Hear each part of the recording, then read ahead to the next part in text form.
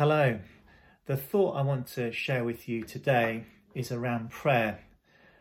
As some of you probably know, if you've been following the Thought for the Days, we've been doing morning prayer in church using Zoom this week. I've personally found it really encouraging.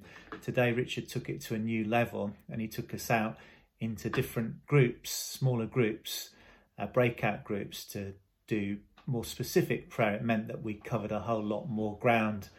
The outline is that there's a brief introduction and normally a psalm and normally the New Testament reading, although it doesn't have to be. And then we leave a bit of time for prayer. But at the start of every session, quite near the start, we say these words: "The night has passed and the day lies open before us. Let's pray with one heart and mind." Then we leave a moment of silence and we say these words: "As we rejoice in the gift of this new day, so may the light of your presence, O God, set our hearts on fire with love for you, now and forever." Today's New Testament Bible reading was from Hebrews 13. I commend the whole passage to you, but I'm just going to read the first 3 verses. "Keep on loving one another as brothers and sisters. Do not forget to show hospitality to strangers, for by doing so, some people have been showing hospitality to angels without knowing it." I was just reflecting on this. It's quite hard to show hospitality at the moment, but we can be caring for neighbours down our street. Verse 3, "Continue to remember those in prison as if you were together with them in prison, and those who are mistreated as if you yourselves were suffering." For prayer, I sometimes find it really helpful to imagine myself in other people's situation, in someone else's shoes, in their environment, maybe carrying some of their responsibilities. The examples in the passage are those who are in prison. Not many of us have done that, but we might dare to imagine it. Or those who are oppressed or persecuted, or as one translation puts it, those who are being tortured. Few of us have experienced those things. A couple of weeks ago, one of my last pastoral meetings with someone came to me who'd been caring for folks who'd been tortured. They were really traumatized by it. It was been years ago that this had happened, but the trauma was still very, very real to them. And I listened. I tried to empathise, but it was really hard to imagine what they might have been going through, those things that haunted them to this very day. But they were kind enough to let me pray for them.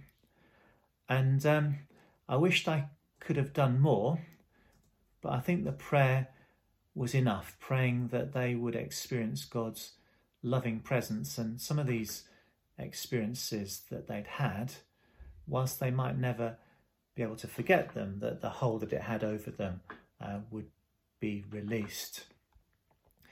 In many situations, it doesn't take us too much to imagine ourselves in the place of other people. I've quoted a couple of extreme examples. I think it helps our prayers if we empathise with people, and it helps us to be more specific about what we pray about if we do that. As a tool, I encourage you when you're praying to imagine and empathise maybe in situations that are very real to those around us at the moment. How about a parent at home, but also with a job, looking after school-aged children, trying to do their schoolwork? How about imagining you're someone in later life, a widow or widower, with no internet connection, limited stores or medical supplies in the cupboard? How about imagining that you're a delivery driver dropping off at someone's homes, but being spotted at a distance with someone with a grateful face, but also very fearful?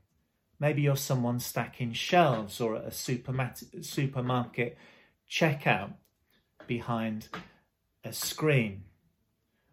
or a teacher who have no way of distancing themselves from the children that they care for, who go home to key workers. Imagine being in a hospital, witnessing those who are on a ventilator with the coronavirus. Imagine that you're the Prime Minister or a member of his cabinet or an advisor. Or maybe you're the scientist or the group of scientists that are working round the world to find a cure for the coronavirus. I leave you with a prayer. Heavenly Father, set our hearts on fire with love for you. Assure us of your love for us. Holy Spirit, fill us with your loving presence. May our prayers and our actions be inspired by you. Lord Jesus, thank you that we're not alone, that you're with us. In reaching out in kindness to others, may it be as if we are entertaining angels and directly reaching out to you. We pray these prayers in the name of the Father and the Son and the Holy Spirit, one God, now and forever. Amen.